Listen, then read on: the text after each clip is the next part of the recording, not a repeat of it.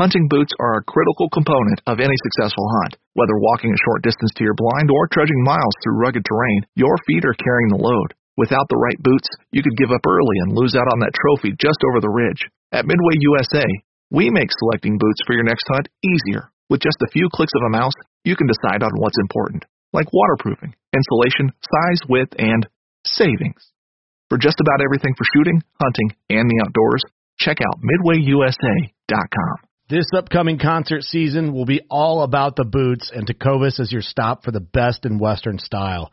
Tecovas has seasonal and limited edition offerings this spring and summer, including men's and women's boots, apparel, hats, bags, and more. All Tecovas boots are made by hand in a time-honored tradition with timeless styles that are always on trend. And Tecovas has first wear comfort with little to no break-in period. It's hard to find this level of comfort paired with this level of style. Stop by your local Tecovas store, have a complimentary drink or two, that's WCB style, and shop new styles. The smell of fresh leather and friendly staff are at your service. Many stores even have leather custom branding to make your boots truly personalized. And with regular live music and events, there's no in-store experience like it.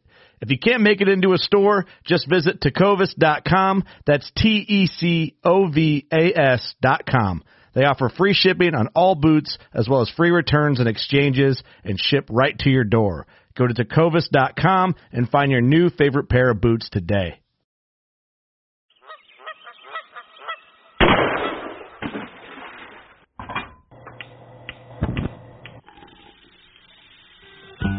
Join Justin Townsend and the Harvesting Nature crew as they explore the world of cooking wild fish and game while sharing recipes, tips, tricks, and lessons learned from their pursuit of wild food.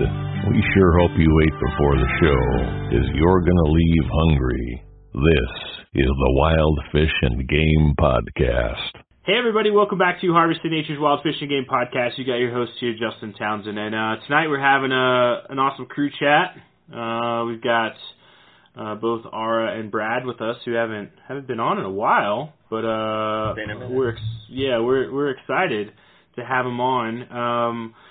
I think first things first, we'll go ahead and do some news and updates. We'll give everybody sort of a chance to chat and give some updates on what's going on in their part of the world. For me, we are literally on the verge of elk season, so it's just moments before I can smell the sweet, sweet mountain air that's just in the distance. I can see the mountains, but I haven't made it there yet. But no, it's happening here pretty soon, and I'm very excited about it. Outside of that, doing a bit of traveling and then coming back for some backpacking with AJ and Ben. So excited for that. But nice. Got my cooking class coming up tomorrow, which I'm pretty stoked about. So I'm doing a venison heart breakdown over in our Harvesting Nature Supper Club. You can go hit that up. There's the link in the show notes there. And actually, Ara, be sure to mention your class and what's going on there, because I think subsequently this will release the week preceding your class, so it'll be some good time to get some promo in for that. I got my class coming up. We're going to be doing venison ricotta meatballs with tagliatelle Alfredo, so that'll be coming up. I believe it would be the 28th, Tuesday the 28th. Mm-hmm. So be sure to check in for that one. We're going to have a lot of fun, so keep you posted. That one sounds like a good one, too. And what was it? Your last class went over pretty well also. Yeah, the last class was super fun. It was the start of a new thing, and I mean, honestly, we had really good feedback. Everyone seems to have fun at the classes. So It's quick, it's easy, and it's very interactive. So if you haven't done it yet, you should jump on and check them out. All of the classes seem to be going really well. Absolutely. And fun fact is that if you are not available to go and participate in a class actively or watch a class, you can go back and purchase the videos on demand. So we have them available. They're the same price as the class. You don't get the interaction, but you can still get the step-by-step instruction and everything like that. And once you purchase it, you have it forever. So you always have access to it. And also, if you sign up for a class and you attend a class, you have access to the on-demand footage so you can go back. But also, if you sign up for a class, are unable to make it, you still have access to those footage. So we always leave that open so that there's an avenue for learning, which is great. So other than that, Ara, what have you been up to? You know what? We went out deer hunting several weeks ago for our deer opener. We got on deer 2 days, but we had some new hunters with us.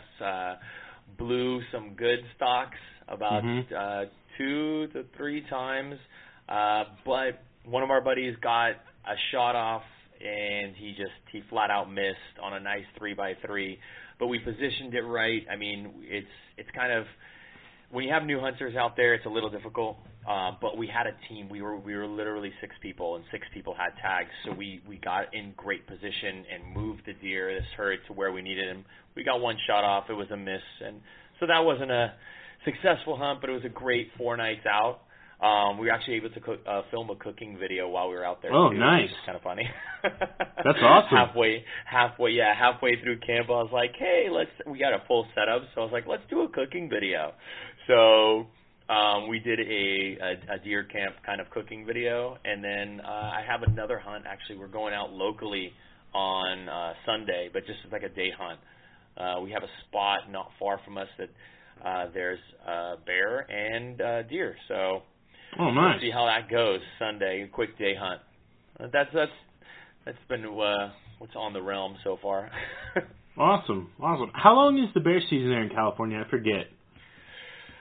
It goes through archery and general season, so you have like 2 months, 2.5 months. So August, I want to say August, and it ends November, I believe. Nice. I was trying to think if I could, so my mom lives in Big Bear Lake. I was trying to think if I could make it out. Yeah. So we might have to plan something for next year. Dude, yeah. I mean, I basically grew up in a Big Bear. Like, we had family, I mean, both sides, my mom's side and dad's side, both had timeshare there, oddly enough. So we were always there, like every other weekend or every weekend. So I know that place like the back of my hand. And then we snowboard there a lot, too. So yeah. Always. It's about an hour and 45 minutes from here. Perfect. Awesome. Love me the Big Bear. Yeah. All right, Colin, what do you got? All right, a couple things. And by the way, I'm Colin. I got my Nutria meat back and the pelt from the taxidermist, which I'm pretty excited about. I ended up just quartering the Nutria and keeping the front legs and the back legs. It had some odd looking white stringy things along the meat on the underside, and considering this is a invasive water rat, I didn't really want to test it out this time around. So I just kept the back legs and the front legs, and I made some homemade sauerkraut last week, so I'm thinking I'm going to go with the whole kind of pork and sauerkraut twist with Nutria and sauerkraut. It looks a lot like pork, and it feels a lot like pork, so I feel like it should probably go well. But I'll let you know how it goes. And the pelt turned out awesome. What's that, Ara? I've never had it. I didn't even know people eat that. Neither have I. That's awesome. I'm into it. Talking to Justin, I guess there's a lot of Cajun-influenced recipes for him because they're all over the American South, including all the way up in the Chesapeake. I think I forgot to mention that a couple of times I've talked about them. And then this little pocket of Northwest Oregon where I am. So, yeah, I'm interested to see how it turns out. Wow. Hopefully I'm going to slow cook it for a long time, so anything nasty in there gets burnt out. But, yeah. Man. So, Colin, did you say you got that Nutria in Oregon? I did, yeah, on a local farm here. It's a duck hunting farm. Like they mostly advertise for duck hunters and goose hunters to go out there. But I called them up, and I've seen Nutria out there before, and I said, "Hey, do you have any Nutria problems? Can I come out there?" And he said, "Yeah, whenever. You don't even need to call me about it. Just show up." Oh man, that's awesome! I thought you were going to say you hunted that in Florida with Justin. No, it's that's what I thought. Right down the road, 10 minutes down the road. And yeah, it's pretty nice. I say it's like Oregon's feral hog almost, because we don't have feral hogs this year, so we gotta find something else. Amazing. Yeah. Amazing. I did discover, Colin, as I was perusing the small game manual here in Colorado the other day, that they have a season for marmot. Yeah. I saw Gabby Zaldambide just posted, she just got a marmot and she made something with it. Interesting. I didn't see that post. Yeah. Yeah. I'll have to go back and check that out. But yeah, it's as I read it, a close relative of the woodchuck. Yeah. So yeah. I've only seen marmot out here. We climb Whitney, and at the top area, that's all you see. But like that's the only place around here we've ever seen them. Yeah. I guess in the fall they get kind of little chunky. They get a little fat on them to prepare them for the winter. So I wonder how that's going to go. We'll see. I'm going to try to find one. I can't think of marmot without thinking of the scene from The Big Lebowski where he's in the bathtub and the nihilists come in and throw the marmot in, and he's like, nice marmot. I can't think of anything else when I hear marmot, so but I'm glad to know they might be good eating too. We'll see. We'll test that theory. Yeah. Moving on, I did a pheasant hunt with ODFW. It was an ODFW workshop last week, which is pretty awesome. I have an article coming out about it next week. My group was actually the only group that didn't get anything. I think our dog handler he's pretty bummed out about it. He was a little apologetic. He felt kind of bad. He said he personally stocked 9 birds in that field. But I did see a coyote running around towards the end, and I'm pretty sure he either took some down or scared him off. But I did help another guy clean one of his 2 that he got, and he said, yeah, feel free to take it. He's like, I don't need it. So I do still have a whole pheasant in my freezer right now, which I'm pretty pumped about. So fully plucked? It's fully plucked, yeah. They took us all the way through, like how to clean it and everything. So not plucked, it's skinned. So they taught us this way to like whole skin it. Yeah. Oh, wow. Yeah. Okay. And it was pretty good. I learned a little trick or 2 for cleaning birds like that size. So it was good. That's cool. September goose started this week. Went out with a couple buddies from work. We ended up getting 12 geese over opening weekend. Saved all the meat from it, and then the goose livers, the hearts, and the gizzards. And I borrowed a friend's dehydrator, turned the livers into dog treats, which my dog loves. And I think I'm going to do something similar with hearts, but in a marinade, and make little like ring dehydrated goose heart snacks. Yeah. But wait, for you or the dog? Oh, those will be for me. Those will be for me. The livers are for the dog. Yeah, you can have all those. The hearts are going to be for me, and then we've been talking about gizzards, so I'm going to figure out something to do with gizzards. Hopefully, Brad and Ara have some tips for those too, because they're like a baseball. They're huge. Yeah. And I also need to get my own dehydrator. Early controlled deer season is this week too. I haven't been able to go out yet this week just because of work, but tomorrow night, Saturday and Sunday, I'm pretty much going to be out there looking for any early deer that are coming by. And nice. I'm really, really happy with ODFW's R3 movement, not only through the workshops that they're putting on, but they have their own podcast series, and they just had a recent podcast on blacktail hunting, and they had 2 blacktail research scientists on to talk about like their habits, where they are, where you can find them. I thought it was pretty cool that they have that on there, and they're really promoting people to get out there and take a deer. So that's this weekend's plan. Nice. Yeah. So blacktail. Blacktail. Yep. Awesome. That's awesome. Yeah. And that's it. Yeah, Colin, you get that figured out and give me a call. Yeah. I'd love to come down and hunt some blacktail. That's one of the main points of their podcast is Ghosts of the Pacific, because they're just, you see all the sign for them. I went scouting for them a couple weeks ago.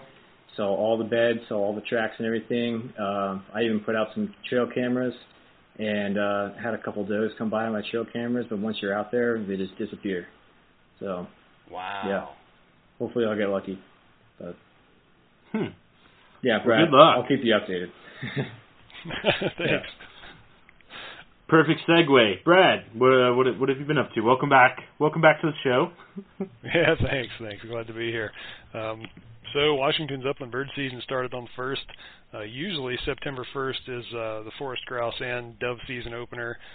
This year, WDFW decided to shift the season to 2 weeks later, so it actually started yesterday for forest grouse, and now it runs into the middle of January, which is nice. Part of the rationale for that was I believe it was to give some of the hens a little bit longer before they get hunted. Basically, try to protect the population just a little bit. So obviously I haven't gotten out for forest grouse yet, but I've been chasing dove quite a bit, and it's just been an odd year. The first weekend I went out, I had a fairly good hunt. There's a little farm tucked back in a Deep River Canyon that had canola planted on about 20 acres, and it was a really good spot. Me and a buddy got a couple of birds, and I haven't been back yet, but I'm planning to go back this weekend again. I was going to guide a youth pheasant hunt this weekend because this coming up is the youth a couple of days early pheasant hunt, because the general season doesn't open until I think October 23rd this year. But I think we're looking at a half inch of rain coming up Saturday, and those youth that were going to go out are bailing on that, I believe. So I'll have to squeeze in something else.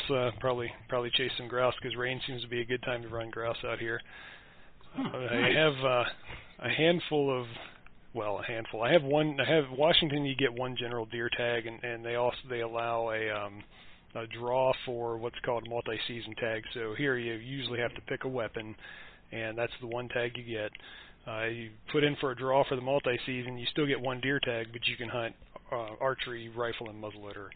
And I haven't hunted archery in several years, and I've really got into a focus on upland birds, and so every now and again I take out the muzzleloader or take out the rifle and try to get a deer in the freezer.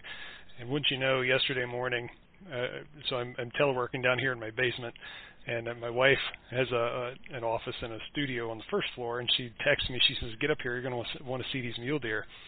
So I come upstairs, and there's this really, really nice mule deer buck just hanging out right outside. I've got a kiddie pool that I keep full of water, and this dude came in with one of the doe and fawn regulars on a little forkhorn, and I'm like, holy smokes! And it's like, if I'd have been shooting my bow. Yeah, right? So that was kind of cool. Yeah, man, he was gorgeous, and it's one of those deer. The mule deer are so susceptible to gun seasons out here. I hope that guy makes it, because to see a nice 3-point like that is kind of rare, because 3-point's the minimum. So forkhorns are running around all over the place. But seeing a buck like that was pretty sweet. And then that next year they get taken out first round. So done. Yeah, man. As soon as they get that 3rd point, funny story. I'm sorry to segue again, but when I first bought this property, it was like 2016, and that fall I had a 3x4 mule deer on the property that it couldn't have been a year-old buck. It was a young buck, and he would sleep in the yard, and I would be out there shooting my bow, and I would toss him carrots and stuff. He was a buddy of mine. He was really cool. He had these stickers and just this crazy little rack on him, and I ran a guy out of my yard literally trying to kill that deer with a bow in September. Oh, wow. So it gets pretty competitive out here. I can imagine. Yeah, but other than trying to put some birds in the freezer and getting the dogs out running, I've got a buddy from Oregon who's coming up next week for the senior hunt. He's going to come up the 23rd and 24th, and we're going to chase pheasants for the senior week there. And then the muzzleloader season opens on next Saturday on the 25th, so I'm probably going to take the muzzleloader for a walk. There's a new piece of property on the Snake River that opened up to the public this year, and I've been licking my chops looking at that thing, for chucker and for mule deer for years, and spotted it on Onyx this year. I was like, whoa, there's another several hundred acres we're going to go check out, right up to the river breaks. So that'll be sweet. And now, do you guys get much? Do you get any whitetail up that way? Yeah, so where I'm out in the middle of wheat country, so I'm kind of far back off of the river, but we get a lot of mixed whitetail and mule deer here. Most of the heavy cover draw bottoms are full of whitetails, and there are some astounding whitetail bucks out here. I was shocked when I first moved here about a decade ago. A buck that I thought was big in Virginia was one of these average little 4x4s in Washington, and partially because the bucks have really dense cover that they get smart and they hang out in, and the seasons are short because there are a lot of hunters in Washington. And so it's just what I call a good buck now is truly a good buck, because you see dime a dozen 3x3, 4x4. When you start getting into those whitetails that are 24 inches wide and 5-point racks, 5x5s, and just really heavy big bucks, and it's pretty amazing. I just started into whitetail, actually. I'm headed up to Indiana next month to go whitetail for my second time. Beginning of October, I think it's October 5th we're headed out there. So I'm new to this whitetail game. It's a little different than the muleys we have out here. Yeah. Yep. Definitely is. But man, I love whitetail. I always have. Like I grew up. I grew up hunting whitetail. We had mule deer in some parts of Oklahoma, but not where I was at. And man, I think the meat's phenomenal. I mean, don't get me wrong, I love mule deer meat as well, but whitetail meat's I love it. Yeah. I've had it a handful of times. Yeah. It's just different. It's a different hunt. It's so different. Well, it is, and coming from Virginia, when I hunted most of my whitetail in the mountains with oak and other hardwoods, from eating a lot of the acorns, they had a lot of tannins in the meat, and so there was a distinct whitetail flavor back in Appalachia. But out here, 99% of the deer that I hunt are around the farmland, so they're grazed on a lot of wheat and canola and other grains.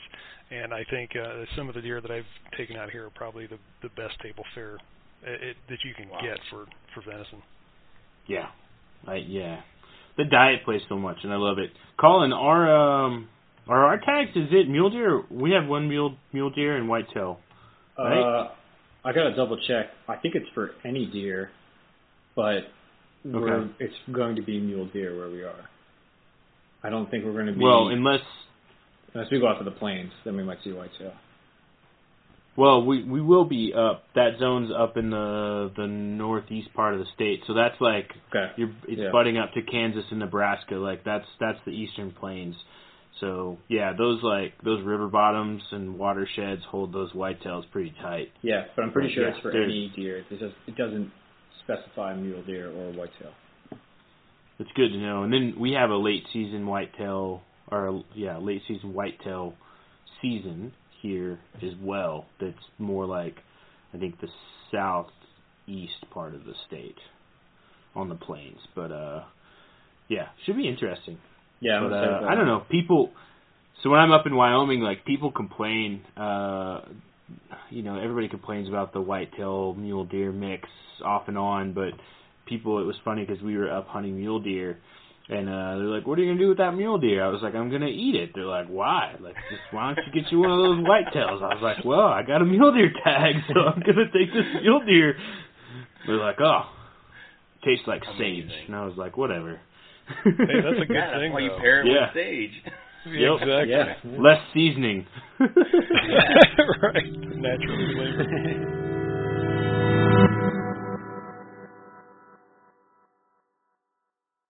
The 1911 is one of the most iconic firearms in history. Designed by John Browning, the 1911 was the standard issue sidearm of the U.S. military from 1911 to 1985. While Colt produced the original, almost every major firearm company has produced its own version. It's wildly revered for its reliability, crisp trigger, and is still a favorite for all types of shooters. Whether you're looking to buy or build a 1911 and just about everything for guns, log on to MidwayUSA.com. At Midway USA, we know the AR-15 is one of the most popular rifles in modern American history. Known for its modularity and widespread use, it's often considered essential to any gun collection. The essential things you need to run an AR-15 are usually always in stock during shortages, things like magazines and 5.56 ammo. Whether you're looking to buy a new AR-15 or buy parts for your modern sporting rifle, log on and for just about everything for the outdoors, shop MidwayUSA.com. All right. Well, so let's move in. So, those that are listening, we're gonna. So the focus of this kind of podcast episode is that we're right in the midst of dove season for the majority of the United States. So, I thought it was a great time to talk a little bit about dove. If you recall, recently we had a great waterfowl episode where we talked about cooking duck and geese and all those fun things. And so this time we're going to give a love to the gray feathered mini missiles known as dove. I do have I do have a game we want to play, and I'm trying to think. I'll give you guys the opportunity. Does anybody want to be the judge? Does anybody want out? I'll all right, Brad's the judge then. Man. Colin, you have to play. All right. You were talking smack earlier about our waterfowl game. Ducks. So this is different. all right. So what we're going to do in this game? So the winner of this game is going to get a Flying Pheasant shirt. So those are over on the Harvesting Nature website. It's a great little graphic that I did of basically like a Flushing pheasant. But it's cool. Colin, I think you recently snagged one. And, I don't know. So I'm ready. I'm ready now. You ready? Yeah, you're ready. So I'm ready. I'm ready to get one. You can either keep the shirt or you can give it away to someone. It doesn't have to be someone on the show, and you don't have to tell me now. So you can just text me or email me later. Perfect. So this sound, I'll play it first so that you can hear it. What's the premise of the game? Yeah, all right, how so do the we premise play? of the game is we're gonna do an elimination, and we're gonna pair off, and we're gonna do a dove sound, right? And then Brad's gonna judge the winner out of the two, and then we'll go to the final round, and then whoever has the best dove coo will go on to win. Oh, we have to do the dove too? Like we have to do it. Yeah, you have to do it. All right. You have to do it. We have to do it. But we have to do it. But I have a point of reference. Okay, so am I judging who gets it right first? Yeah. So, we're gonna go. All right. So here's the way it'll work. So let's go. I'll go against Colin first. Okay. And then I'll give you the bye. And so the Okay. winner out of mine and Colin's round will go on to compete against you, and then the winner out of that will take it. Sick. Okay. So what I'll do is I'll play the coo now before the round. We can each make the sound. I'll play the coo again, and then Brad can tell us which one he thinks is the closest. All right. All right. You ready, Colin? Yeah, I was practicing with my mic off. Oh. All right. So let me make sure my phone's up here. I'm gonna play the sound.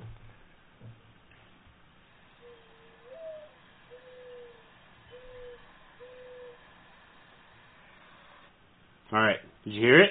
Yeah. You want to go first or second? I want to go second. Okay. Dang. All right. I'll do it.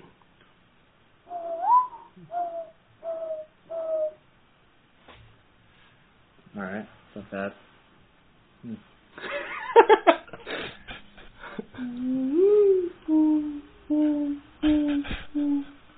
Ooh.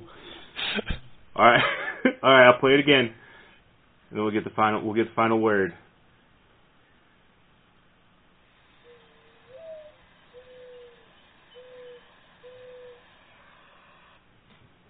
What do you think, Brad? I'm going to have to go with Colin. Oh, Yeah. sorry. All right. Can't wait to listen to this episode. Yes. All right. So I'll play it again since this is a new round now. So now we got R versus Colin here.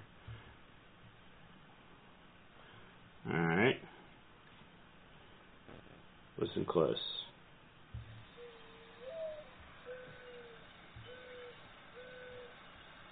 Got it? All right. So, Colin, since you won the last round, you get to go first. All right.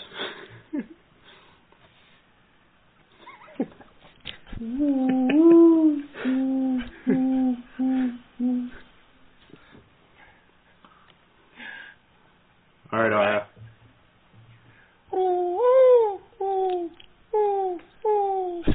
That's pretty good. Oh! All right, I'll play. I don't know. This is a hard one. Woo. Let me play it. Let me play it again here.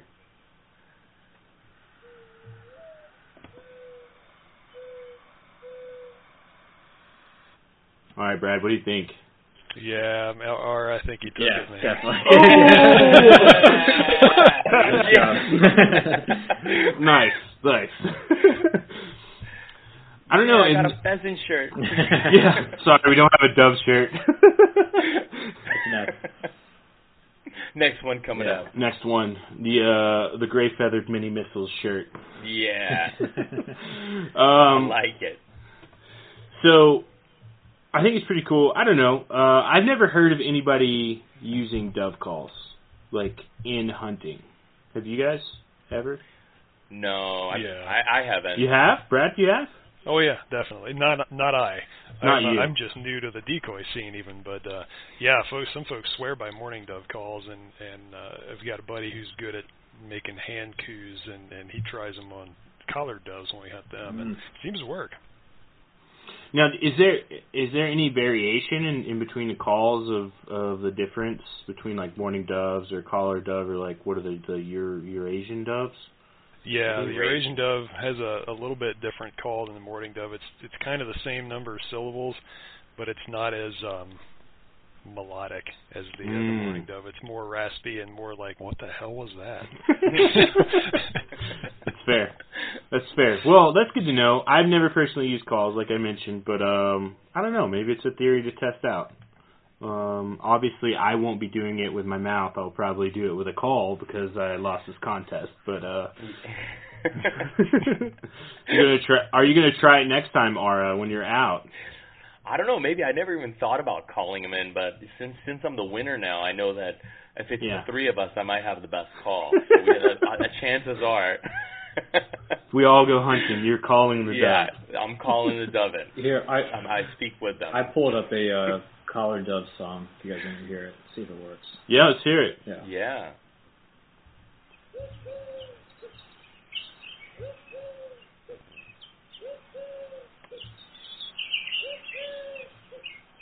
Does that sound about right? Interesting.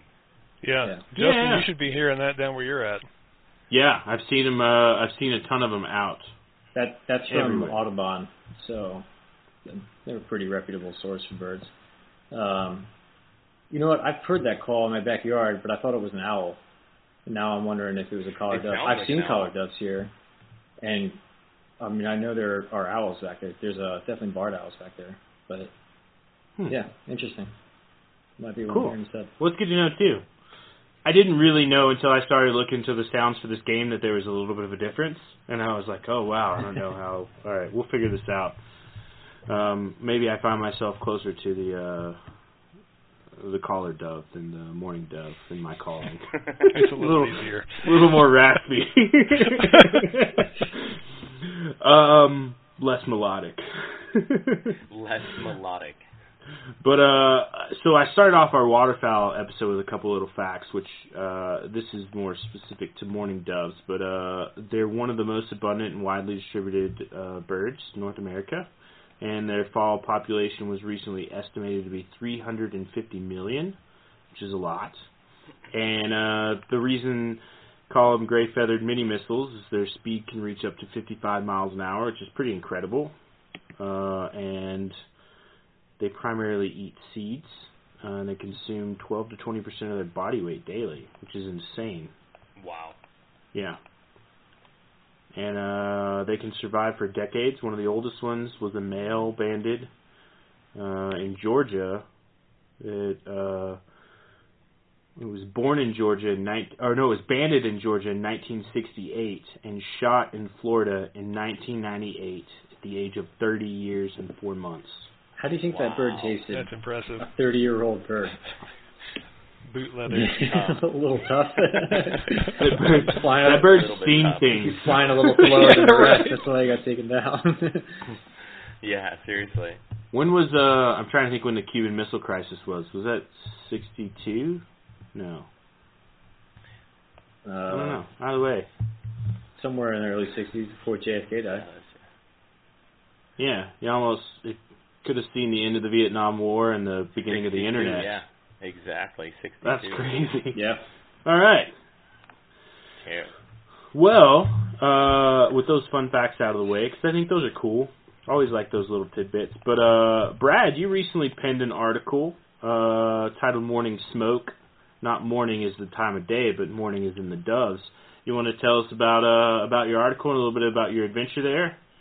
Yeah, that was a pretty good time. That was last fall, last September, and the whole thing came about as an accident.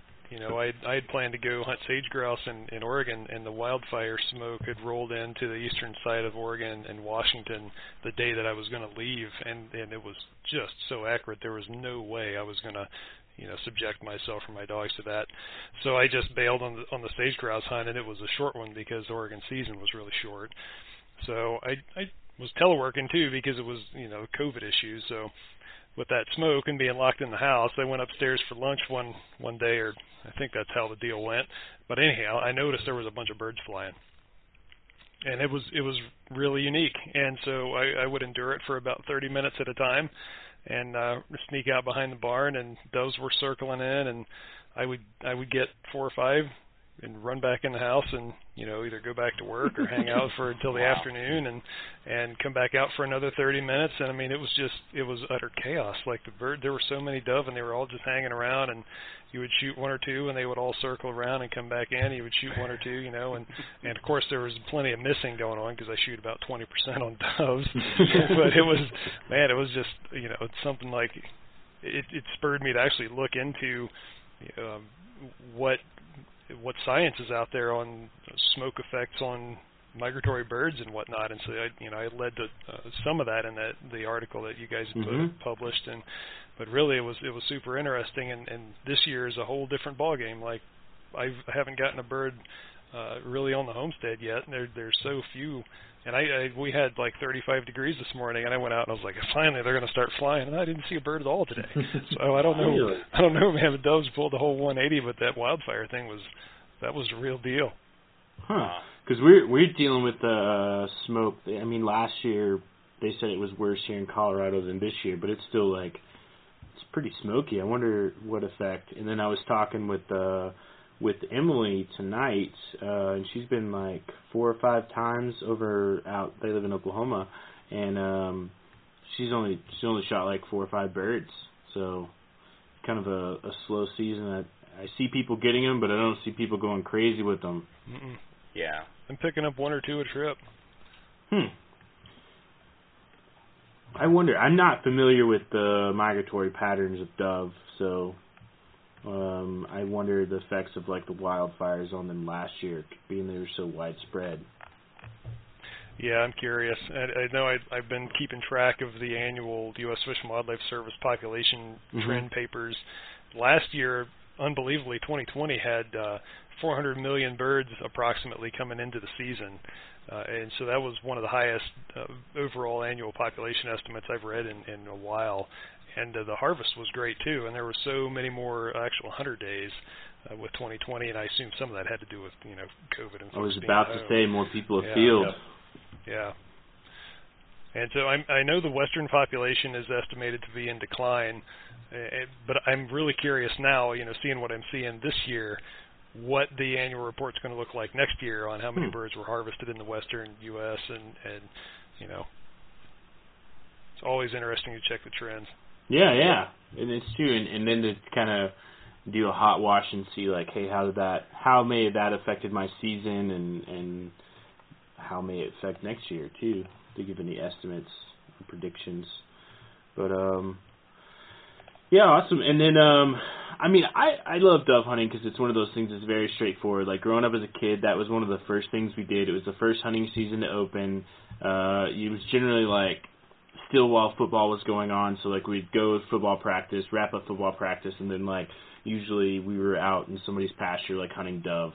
But and it, you know, usually comprises like sitting on the back of the tailgate on one of the crop pastures, like just waiting. So yeah. That sounds awesome.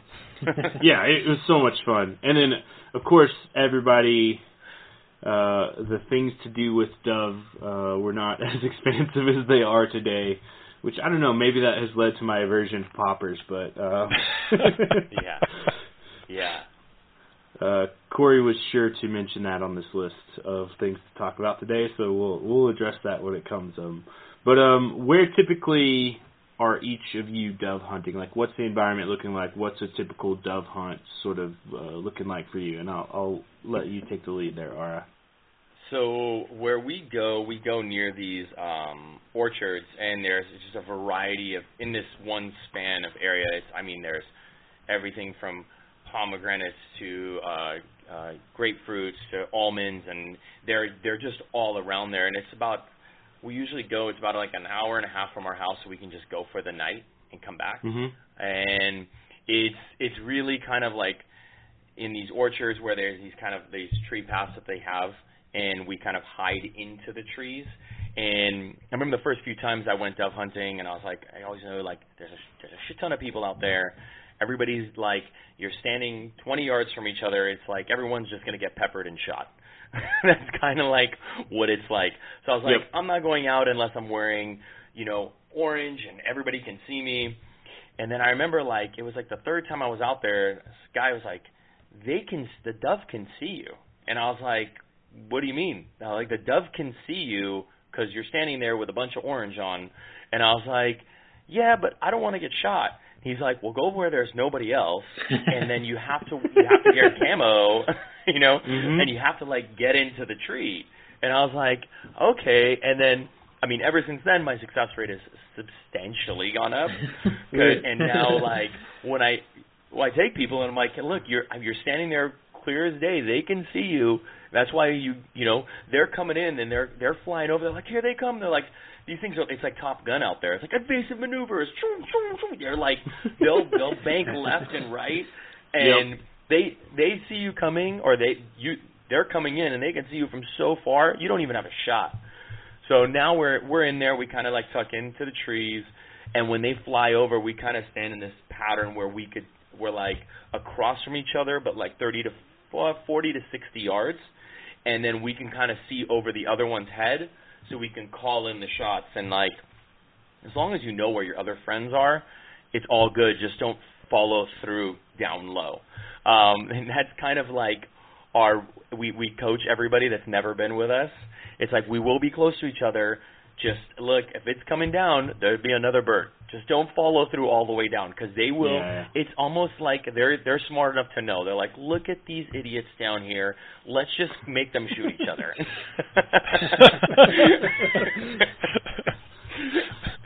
It's pretty crazy, but that's.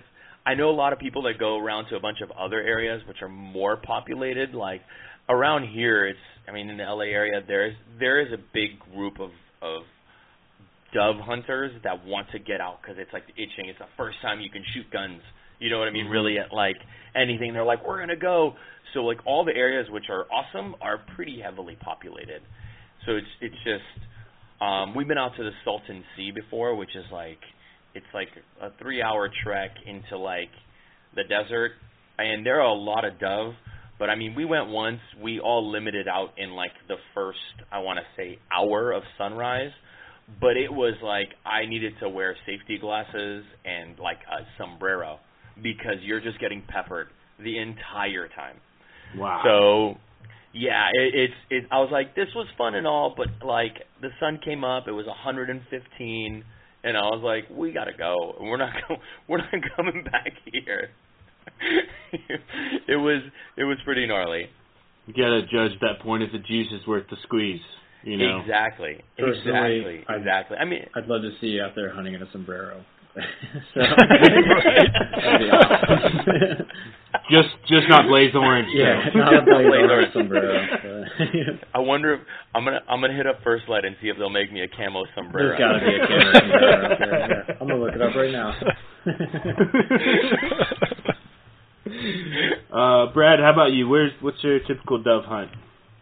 Well, so I have two, and one at the house here is I'm surrounded by wheat, and I've got a postage stamp of mature trees and black locust, and some of them are dead and bony, and so the doves have great perches right along the edge of wheat fields, and So I have a couple of spots here on the property that I can just sneak in under the trees or sit in the weeds or something, and doves move in and out pretty regular. So I can even pinpoint like the trees that they like to perch before they swoop in to feed and whatnot. So on the home front, it's pretty simple. Just use the trees and the cover to get close to how they're going to move into the food source. Another spot that I go that I think I mentioned earlier, it's a small farm that's in a deep, narrow river canyon, and it's half of this field is either wheat or canola. It's only about 20 acres, is surrounded by creeks or rivers and tree lines, and then the upland side of it is basically just short bunch grass like Hungarian partridge country. And so it's really interesting how the doves interact in there, and there's a power line that runs along. It parallels one of the tree lines on it. So that place, I like to get back in under the trees near that power line, because the doves will come and they'll fly along the power line and they'll perch on it, and then they'll swoop in. And so it kind of creates a natural kind of a flyway along that field. So I like to sit in there, but I find out here that the doves fly far better in the morning than they do in the evening, so I usually don't do a lot of evening hunts unless I'm here at the house or something like that. But I'm tempted to try one tomorrow because the weather's been so good. I might run out there tomorrow and see what it's looking like. Oh, nice. You'll have to report back to us on how that went. Yeah. Nice. Colin, what about you? I haven't gone dove hunting up here. I see them flying around all the time, but I haven't gone out there. There isn't a whole lot of field opportunities. We don't have a lot of grain around here. It's mostly cattle, so we're not going to get the canola fields or the millet fields and stuff like that. But yeah, I don't know. Doves. If I was out hunting for something else and it was still dove season and they came by, then I would surely take a shot. But yeah, and collared dove are all year round here, I'm pretty sure. So yeah, they're invasive here too. Yeah. Oh, that's good to know. Yep. So I haven't been out here. So Colorado has some great access plans with a lot of the farmers around here, where you can go on. You can hunt either. It's designated by the signage, and they post it. They have a whole atlas. It's like a public access atlas, but they work with the farmers, and you can go out. And as long as they're not actively farming, in the equipment sitting on the field, you can go out and hunt either, what's posted, if it's big game only, or big game, small game, or upland. So a lot of the fields just east of Denver are open to, at the minimum, upland game. And so the dove, I was out there 4 weeks ago, driving around looking for antelope and dove, and there are dove all over. So I'm not sure what they're growing out there. It seemed like a mixture of stuff. Some of it was cut, some of it was not, but should be pretty interesting to still get out there. And I think there's still a couple weeks left in the season. Maybe it may go until November. I'll have to double check, but I plan on taking my daughter out just because I think that's a fun hunt for her to go along with and just kind of enjoy. And if she gets tired, I don't feel bad about turning around and coming home immediately. So. Growing up, we would hunt, like I said earlier, we hunted a lot of evenings, which generally doves are kind of predictability in their patterns, either moving from their roost to food or roost to water or water to roost in the evening, kind of that same pattern. So that was generally where we would try to set up as near water or their roost, depending on the time of day. Yeah, that's pretty much it. Dove hunting's just always been a fun thought for me. I've never been we may have not shot many birds, but I always had a really good time because it's very casual and yeah, it's just fun. So, and I always feel at the end of dove hunting how much I need to go shoot clay trap just to brush up on my shooting. Every time. No way. Every There's time. no comparison in the two, man. You can shoot all the clays you want. So that reminds me, what do you go out with when you're thinking about shot to kill ratio? What do you walk out in the field with when you're looking at ammunition? How many boxes of shells? And what size? Oh, when I go out, we gotta have 3 to 4 boxes per person. So, and that's just kind of what we have on hand. And it's just a general rule. Usually we'll go through to 1 to 2 bucks as a person. But and that's kind of in general. It really depends on who's shooting and who's with us. But when we go out, we ship out. Everybody's got to have a minimum at least like 3. Just like either at the car or accessible. Let's put it that way. Yeah. Because we're not usually far from our car, so we always hoof it back and reload. Yeah, that's interesting. I would say for me, if I go through a half a box, it's been a good day. Oh wow! I don't remember. I think the last time I actually shot a full box of shells on a dove hunt was in Appalachia. Like I don't. Wow. Even when the hunting is good here, I still don't see that many birds. Wow. It really cracks me up. I hear Ara mention limit out on doves, and for me, it's like limiting out is when I've shot 25 shells. So exactly right. Fair. Yeah. So, but I mean, I don't know what you guys hunt with for shotgun. I stick to a side-by-side for almost everything, but I've got an old Ithaca Model 37 pump 12 gauge that's a real dynamite dove gun too. Nice. No, I actually had a Remington 870 forever, and then a bunch of the guys I was hunting with, everybody had semis, and I was like I couldn't get enough rounds off, so I finally, it's like 3 years back, I got a Beretta, the A400, and that thing is like a Cadillac. It shoots amazing, and then I mean once you have a semi, dove hunting then becomes a little bit more fun. Because when you're pumping, or you have a side-by-side or under, you have 2 shots. But when you can at least throw 3 at them, I mean, these things are just freaking crazy, man.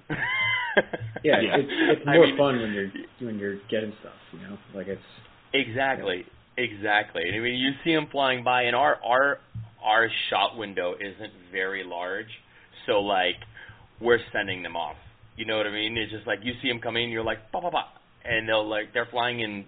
They're always. It's like watching the Blue Angels out there. They're coming in 2s and 3s. It's pretty crazy. I've had it forever. I think it was actually like one of the first guns I ever bought. But I have a Maverick. It's a Maverick by Mossberg. It's like equivalent to like I think the Mossberg 55. It's just a pump. Like I don't know. Yeah. I've had it forever since I was probably 18. I bought my 870 when I was 18. Yeah. I just upgraded my shotgun repertoire, I guess you could call it. So my local gun store down here, he posted that he had a Remington Spartan 453, which is a Russian-made shotgun by I think it's Baikal Arms, and it's a Russian-made shotgun that Remington just takes and stamps their name on it. But it's 12 gauge semi-auto. It's all camoed out.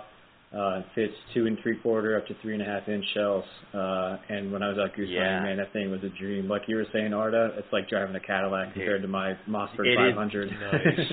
Once you get in there, man, it's crazy. Once you get those high-end guns, you're like, whoa, what was I missing out on? This is insane. And it wasn't that expensive either. You're like, it was a pretty good deal that I got it for. I think it was right about like a little bit below the retail price and everything. Wasn't really that heavily used. And my local Coast Guard Exchange had a whole bunch of boxes of 3.5 inch BB, so it was like everything. I was going to ask you if you got the 3.5 inch. Oh yeah. I got big guns. When you come out here, I have some 3.5 inch turkey load that you can have because I bought them thinking I could put 3.5 in mine, and I couldn't. Okay. But I got them. Wow. I got them at the price. The guy was selling them. We were in Central Florida. It was when I was turkey hunting with Craig, and we popped into like this little bitty like hunting store to try to get some like intel on some turkeys. The guy was not helpful, but I always, if I'm going to go in and ask questions, I always like buy stuff because I'm like, I want to support the local businesses too, but you also pay a little bit for your intel. And so he had the boxes were like $12-13. He's like, yeah, these are priced before the ammo went up. So I was like, give me 3 boxes, like whatever, I'll take them. I'll either give them to somebody or I'll figure out a way to use them. Yeah, I'll take them. They're yours when you get here. But so let's change gears a little bit. We've been talking about the actual like hunting part of it. and as you guys know, this is a Wild Fishing Game podcast, so we obviously got to talk about the cooking and eating part of it, which I think is equally important. So, first question out of the gate: do you pluck or do you breast the doves? Pluck. I gotta pluck it. I'm like a lot of people that I used to hunt with. They all breasted. They're just like, yeah, what are you gonna do with it? For me, I'm the type of person like if I killed it, I kind of want every part of it. I want to enjoy every part of it. I think already with breasting it, you're losing. The dove don't have that much meat on them anyways. So I want to do something and make recipes where I can like eat all of it. I do really enjoy. I'm one of those people that will eat the bones if I can. So, like, with the legs, if you crisp them up nice, I'll eat those bones. You know what I mean? Really? It's like quail. If you get them, yeah, I will. Like, obviously, with the breastplate, you can't. I have a obviously, recipe that's but the legs are fine. Yeah. Good point, Colin. Well, we're not just going to reset so here's this. the thing. We got to dive into this. So like with dove bone, okay, dove the legs are very, very thin bones and they're small. So when you cook it, those bones are like crunchy and you can actually eat them. I also, just to be honest, I eat sunflower seeds. So like, and it doesn't bother me. Like I don't have the patience. Like with the shell? To do sunflowers. With the shell. Yeah. Okay. But that's fair. Wait. To come back to it, a lot of people that I tell to do it, once you know you can do it, you can chew through it. Your body will break it down. It's not you can chew through the bones and it's not going to get stuck inside of you. It's like eating chips. When you get to like the other parts of it, I'm just talking about like the legs on the ends. Depends on also how you cook it too. The last recipe I just did, it's going to come up next month. I'm editing the video, so I didn't put it all together, but I did kind of chicken fried dove. But what I did was instead of just double frying it or double battering it, I like in my mind, corn nuts are pretty much the crunchiest thing you can put into your mouth. And I was like, what if I just grind up corn nuts and use that as the second dredging instead of using panko, and it came out fantastic. So flour, blended corn nuts, dredge it, and then on top of it, like now I'm crunching through, and it's just this crunchy, great experience. Recipe coming soon to Harvesting Nature. What's up? Yeah, I'm excited. I want to read this. So has the bone eating experience carried over into any other birds that you've hunted, or is it strictly for doves? So dove and quail, I do it. Dove and quail, I'll do it. I had a friend in junior high that his mom used to eat like the chicken bone, and I tried that, and I just couldn't. Like it's just there's too much in there. But I do like with any bird, I do like the cartilage. So like. I'm like that person from like the top of the chicken, like I'll eat the cartilage. The eagle's beak that's inside the breastplate on the chicken. I'll eat that cartilage. Like that's me. So that crunchy experience comes with. It depends on the bird. So far for me, it's quail and dove that I'll do that. Like I'll eat the leg bones. Huh. Okay. I'm very intrigued. I'm gonna have to try this. Yeah. Yeah. I mean, I'm not saying like throw the whole bird in your mouth, all right? No. But like if you tear off that leg like of a quail or a dove, I mean, it's like this little chicken leg, and then you can eat it. What bird is it they eat? People eat whole? Is it the sparrows? Is that what the ones? I think the sparrows are I think in European cuisine they'll eat the whole thing with the head and everything. Yeah. It's like out of the egg, right? Like a partially developed egg. No. That's balut. Oh, that's balut, which is like a straight partially developed fermented chicken or duck egg. Yeah. Which that's a whole other conversation we could talk about. That's a whole other podcast. Yeah. I did that one once, by the way, just once. Just once I did the balut. But the sparrow they'll eat, I'm pretty sure it's a sparrow. It's like those small, cheap birds. Yep. And like they'll eat them whole with the head and everything. So I think we're all consensus here about plucking. So growing up, like, we definitely just took the breast out, but I've since then, even if I just get a couple, I'm just going to put the effort in and pluck them. Yeah. They really, I mean, they pluck really easy, you know, as far as game birds are. It's like zero effort. Yeah. Yeah, I mean, you can even, like, crisp the skin on them if you're a good chef. I haven't quite mastered that myself, but there are ways to do that, you know, like with a broiler or on the grill. Mm-hmm. Oh yeah. So I did it. We'll dance around recipes as we're doing this too. My sous vide Peking dove.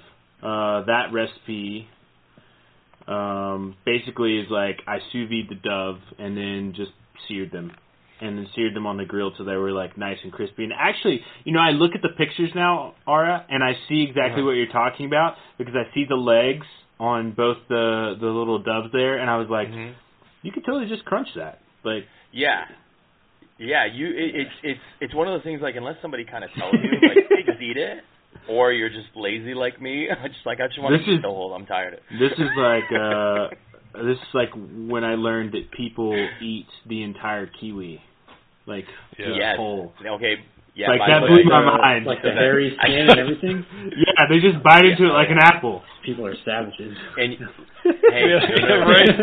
it works and it's good.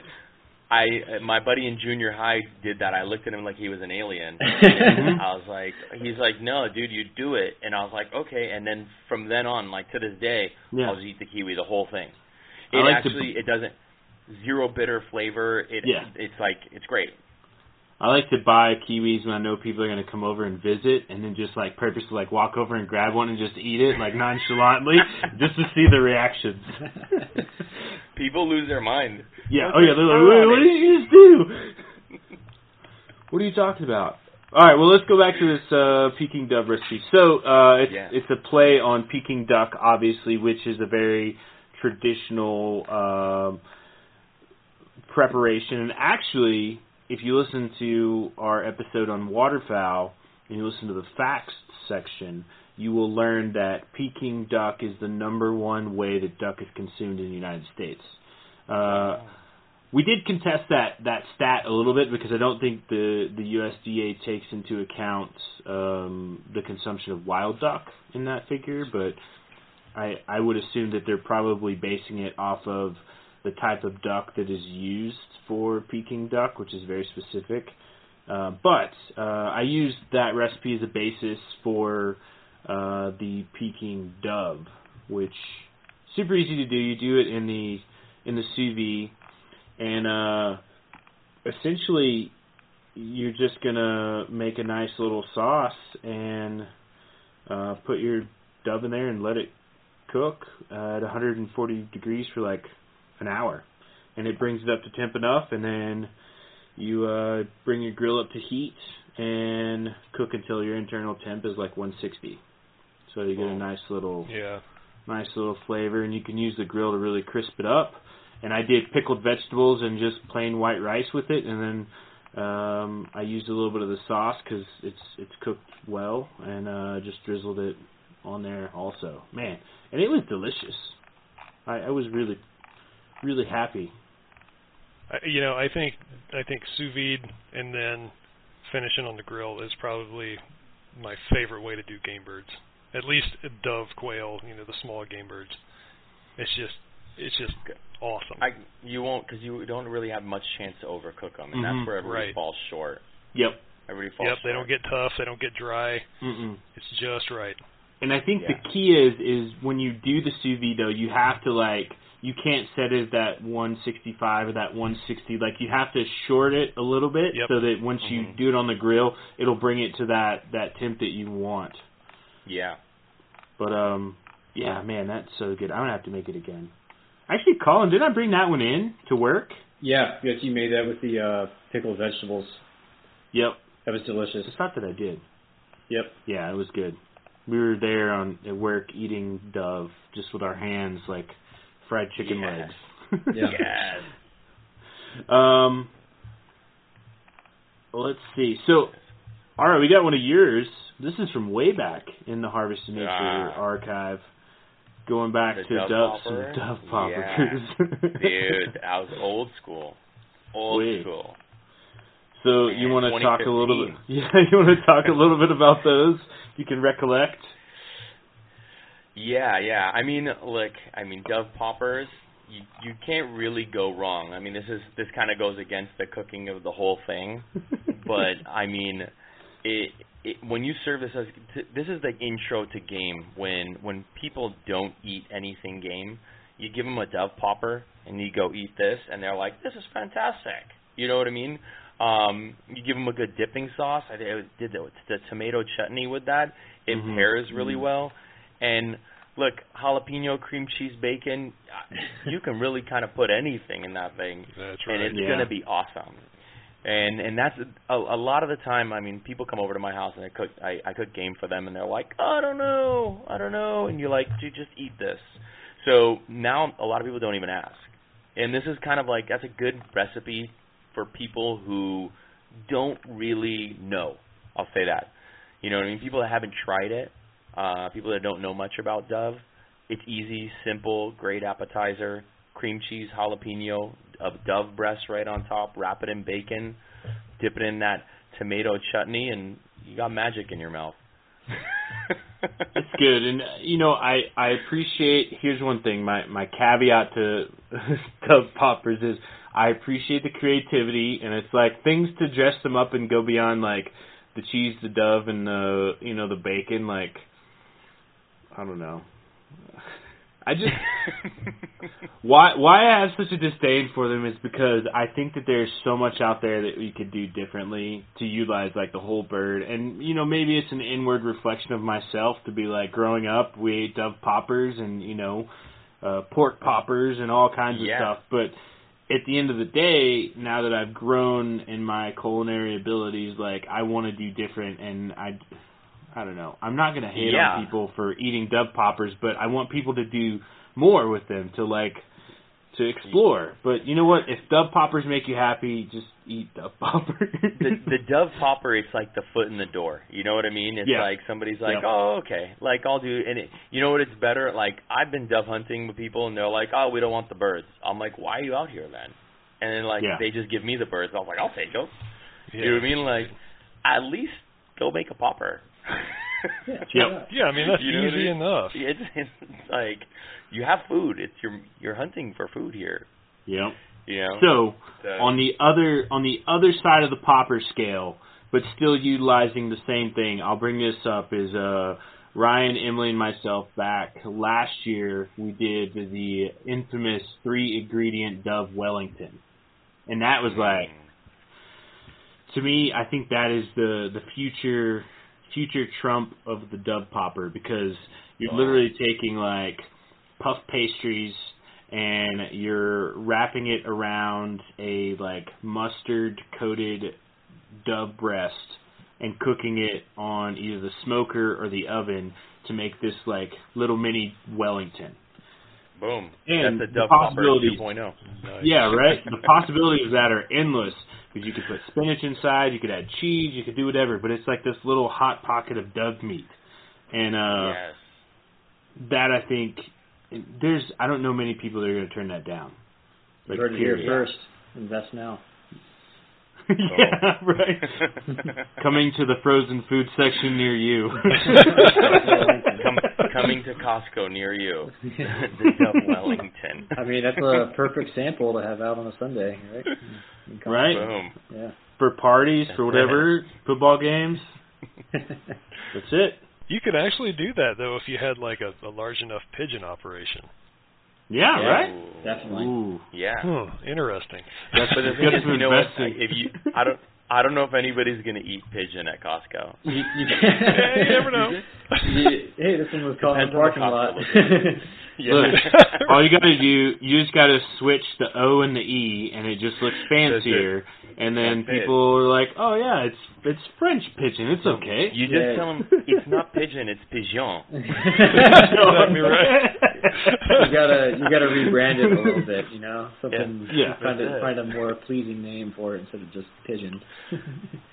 So the pigeon is the Chilean sea bass of the upland game world. Yeah, that's exactly right.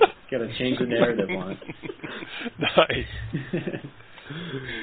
All right. Well, let's. I don't know. What do you guys have favorites? What's your favorite way to prepare dove? We've talked a couple recipes. Ours. Well, you mentioned a popper, but I don't know if that's your exact favorite. No, not even. That's not even close to my favorite. Honestly, I like every time I get dove, I try and then not just me. I think of a new way to make them. And every time, I mean, sometimes they're not as good as others. Last year, I skewered them up kind of like kebab style, and seasoned them similar to like how we would do like kebabs. And they came out great. I put them on the open flame, like on a mangal, like through skewers, open coals. Came out great. Probably not the best way. It got a little bit dry too quick. I like it braised over some red cabbage. You know, Ooh. Yeah, that way it always works out. It's a little more Eastern European. I mean, there's so many different ideas that I have. I don't think I can land on just one. That's fair. Did you say just crispy one? Yeah, go ahead. Did you say ground in the cabbage? No, braised. Braised okay. in red cabbage. Okay. This last one that I did was phenomenal, and I made a ranch, like a homemade ranch dipping sauce with it, like the chicken, basically chicken fried dove, almost I want to call it, or corn nut fried dove. And they came out pretty incredible. Yeah. So, I mean, it just, but that's me. I always pick a new thing to do. I don't think I have a favorite. How about you, Brad? What do you lean towards? You know, I would say the sous vide and grill sear. Ooh, yeah. But I've done a few others that were good. Like once upon a time, I actually made Dove barbecue. Oh. That was a deal where there was enough of us. We got enough birds over, a couple of weeks that we did this massive pile of barbecue, and it was actually really, really good. It was. Nice. I don't know if you've ever had like a grilled Canada goose breast that's got just enough of that liver flavor, but you've also gotten the other sweetnesses, whatever you're actually putting on. It was kind of like that. You had that liver flavor, and you had kind of the smoothness. It almost we did the breast where it was almost like a pate like softness to it, and then just dredged in barbecue, and it was actually phenomenal. I haven't done it since. I don't really remember exactly how it happened. That was back in college, but that actually turned out really well. And then my brother was up to visit over the summer, and I did in the oven. I did a braised dove and quail with a red wine sauce, and that turned out pretty well. I overcooked them a little bit, but even having them a little bit dry, they were really, really phenomenal that way as well. That does sound good. Nice. Colin, have you ventured much into the culinary world with dove? Aside from what you've cooked and I've tried, not really. Again, I haven't really gone out for dove that much. Yeah. In fact, I think the only 2 times I've gone have been with you when we were in Florida. But I really like the one that we made, like the evening after we shot them, and we just made them on the camp skillet and just like put a little bit of seasoning and kind of pan fried them, or pan heat. It wasn't really a fry, but just put them on a skillet and cooked them to like a medium just rare. Just like seared them up. Yeah. Pan seared. Yeah, and it was delicious. delicious. I think it was. Didn't we even do them? We did it in a jet boil too, didn't we? Yeah, we had like the pan over the jet boil. And on the jet boil. Yeah, I remember that. And yeah, it was delicious. I mean, it was all the flavor there, a little bit of seasoning and everything, and yeah, it was fantastic. Yeah, because that was Zoe's first time, my daughter's first time at having the dove when we were there. Oh yeah, that was a fun trip. Yeah. That's a good memory. I'm looking here at one of the recipes on the list, and this one was recently that Daniel Kentworthy submitted and we published of his dove and cream sauce. Yeah. Which is kind of like a one skillet wonder, but I was looking through the steps on the preparation here, and one thing that stands out to me a lot is he does the spatchcock on the doves, which I think is like a phenomenal way because it cuts down on the cooking time, but it also kind of gives a more even cook, so you don't have to worry about drying it out. So I think that's really cool. Yeah, I did that on the chicken fry. Nice. Same concept. Ooh. Yeah. I'm excited to see this recipe. Very much am. But Daniel does a good job. He's got like a nice little sauce too. So I think that's pretty cool. No, it looks great. It looks great. You really did a good job on this one. I'm excited to try that too. Man, I love good Dove recipes. So, yeah, I guess with that, I think we've covered a lot. Oh, I will say, let's talk quickly. Have you guys ever had any of the offal or the offal? Sorry, depending on how you play it, from Dove? No, I actually have not. So I have not. Got some tiny hearts in there. Yeah, here's a story for you. So roll back to like 9-10-year-old Justin with his Red Ryder BB gun in Oklahoma, and I'm out there with my BB gun, and up on the power line I see a dove, and I decide to shoot it with my BB gun, and lo and behold, my aim is true, and the dove falls, and I grab it and go run into my grandpa, and I'm like, look at this dove. And he's like, well, you know what you got to do now, son? And I was like, what? He's like, well, we got to pluck it and you got to eat it. And I was like, well, okay. What? And so we start cleaning the dove, and first thing he does is he pops out the dove heart, and he's like, you want this? And I'm like, no. And then he just pops it in his mouth. Eats it right there on the spot. But it's like, yeah. I never got the opportunity to talk more with him about it, but it's like always a memory that stands in my mind. And later on, my grandmother like made she didn't make dove poppers, but she like battered them and fried them like chicken fingers or something like that. But nice. That memory always sticks with me. And since then, I always think about the hearts, but because they're so small, I've never thought about them. But then as I've been researching the recipe for the class that I'm teaching tomorrow, kind of like I think it's yakitori style, like the Japanese. It's based kind of off a chicken heart recipe, what I'm doing. But I think if you had a mess of dove hearts, you could probably prepare it in the same exact way on a skewer with some nice tangy sauce, and it would probably be equally as edible. You just would need a lot of them. So, I don't know. Just a thought about dove hearts. Sounds good. I mean, you just need a whole mess of them. Yeah, you just need a lot of them. Yeah. I mean, but I feel like that's definitely something that people aren't going to be holding on to. If you're out with a group of friends dove hunting, like you can be like, hey man, I'll take all your dove hearts. Yeah, for sure. There's something to think about. But I couldn't think of anything else. Even probably all the other organs would be super small on a dove, so the heart may be the only thing worth saving. But just a thought. I'm trying to mix in more of the offal as we move through all our various hunting seasons here this year. Yeah. So it's some of the best. It is some of the best. It's good food for thought too, because I'm curious. So if people out there, if you have tried it, let me know. Send us a note. What's cooking at harvestingnature.com, and we want to know the story. Maybe we'll pick your brain a little more. But with that, I think we're running out of time here, so we'll do one last round to do any misfires, alibis, or last notes. So I'll actually go in reverse order this time, and I'll send it over to Brad. Brad, you got a last spot for us? Yeah, some of the stuff we didn't get a chance to cover as far as the hunting experience, like decoying for doves and whatnot. Oh, yeah. Man, that's a super effective tactic, and you don't have to be a master at it. Like, when I started out decoying doves, it was like, well, you just go stick them out here, right? And actually, yeah, it works. If you set up a decoy spread right, it works even better. But it's just a whole nother level of I guess, excitement and complexity to the dove hunt that's pretty easy to get, and it's effective.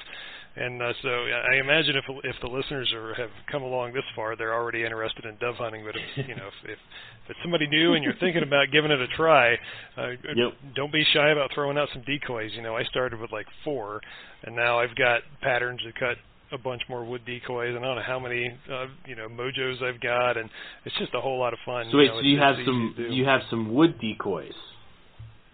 So as of right now, I have wood decoys that are sketched on wood to be cut out. Oh, okay. Oh, nice. There's a guy in Georgia I don't know if y'all have followed Missing Sucks on Instagram. Charlie Jordan does this annual wood decoy migration, and so I got in on that this year, and he shipped me a bunch of decoys that I'm using. I'm going to ship them out to North Carolina next week. Oh, that's cool. cool. Yeah, it's kind of like to keep awareness of the tradition of hand-carved decoys and whatnot. Yeah. So now I was like, well, I'm gonna do some of these too to throw into the mix for fun. But anyhow, yeah, the whole decoy spread thing is a whole lot of fun, and anybody can try it. And doves are such a versatile hunt. Like you can use your retrievers to go out and pick up your birds and whatnot. So yeah, just a plug for hunting doves in September to kick off the season. Yeah, I know. I did want to talk about them.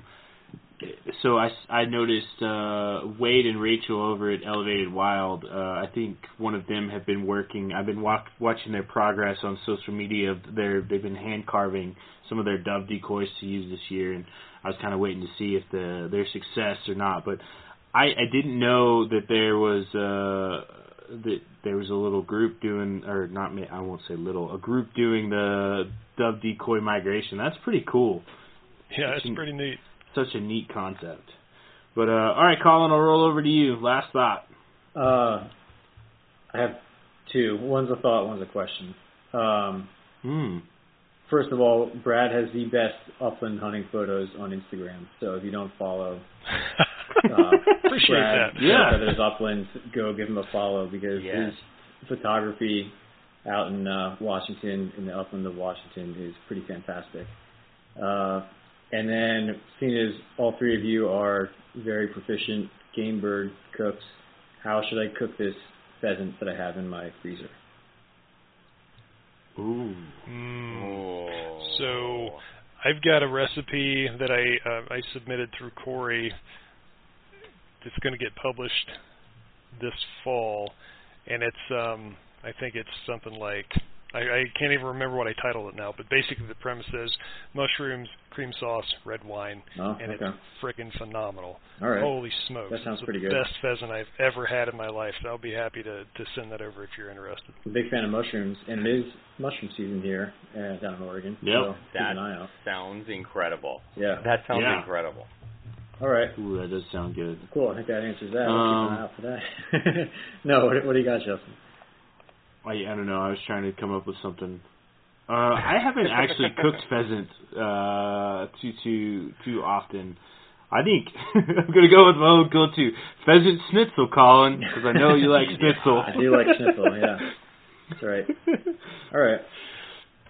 Well, oh, gosh. I did. You know what? I did a pheasant recipe for BHA. I can't remember what it is, though. I don't know. Ara, do you have one? If you have a suggestion, I'll look this up real quick. You know what? Right off the top of my head, no. But like the first thing that I would think of to do it is like open it up and flatten it out, kind of make a roulade out of it, and not just full blown. But that might be a little bit more detailed of a recipe. So you would open it up kind of like you fillet it open and then kind of hammer it down so it's more like a schnitzel, and then stuff it with peppers and maybe peppers and basil and like a sauteed veg, and then roll it up and then truss it and then sear that bad boy. But that it would be it's a little bit more of a detailed recipe, but I mean I'm really into Brad's. Yeah, I'm into Brad's pheasant with the mushrooms and the wine, and I mean you can't go wrong with something like that. Yeah. Sometimes highlighting the natural flavors of things and just letting a few ingredients do the work is always best. All right. I found mine. All right. The recipe I did for BHA, and I did it back in March of this year.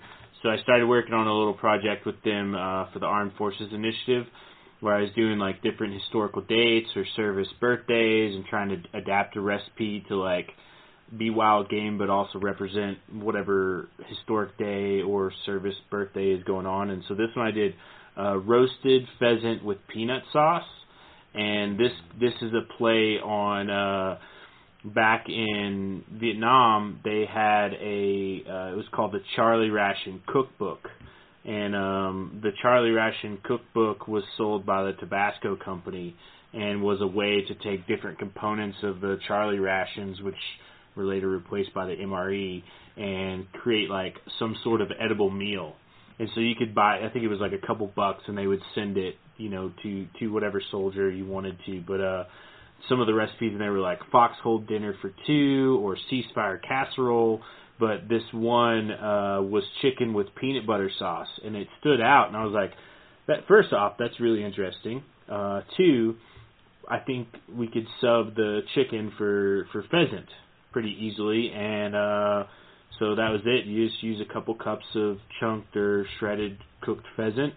So you could grill it, you could braise it, you could do whatever you want to do with it, and then you essentially make this like peanut butter sauce, which is like peanut butter, soy sauce, honey, sriracha, Tabasco, teriyaki, and then you mix that, kind of coat it in there, reheat the pheasant mixed in with the sauce so it kind of like binds to it, and then serve it over rice. And it's like nice, phenomenal. It's really good. I really enjoyed that. Yeah, I remember when you did that series for them. So yeah, it's a good one to check out too. I like it. Hopefully, in the next month or so, I'll have a couple more to try out all 3 of your recipes. You should try to do a little like dry age. I know we could go down a long road of like aging birds. We could go down that road, but and maybe we should next time we could do a whole episode on that. But think about that too, about aging it a little bit. That's a very common thing to do. But let's see. All right, I'll give you last thought.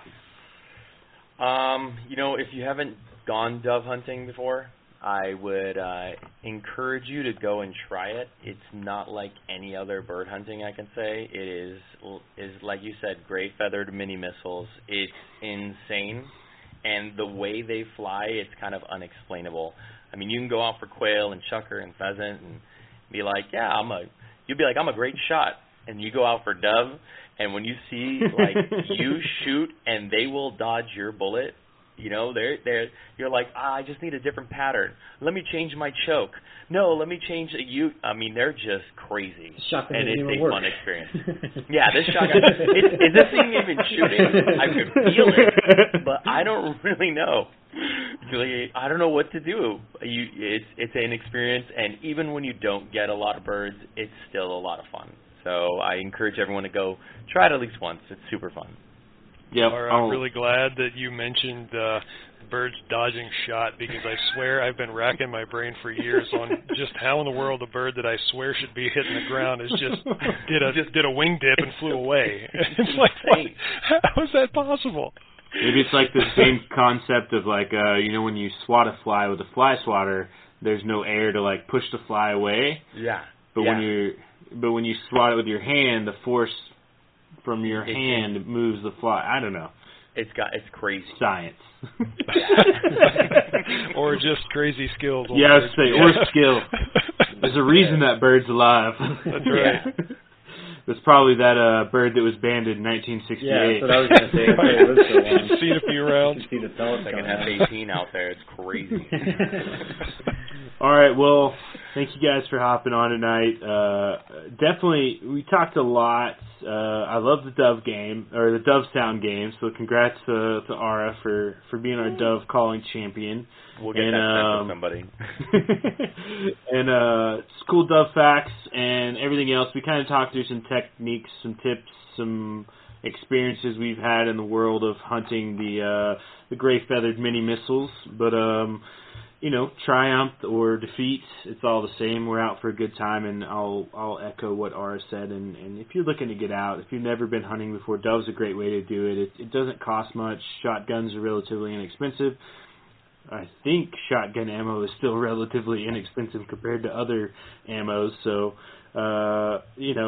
just get out and have fun, be safe, and learn to pluck birds and avoid dove poppers. But with that, all the show notes will be online, and head over to social media. Make sure you're following Harvesting Nature on whatever platforms you're on. And as always, punch that 5-star button. Tell us what we're doing wrong, or tell us what we're doing right. Thanks, everybody. Have a good night.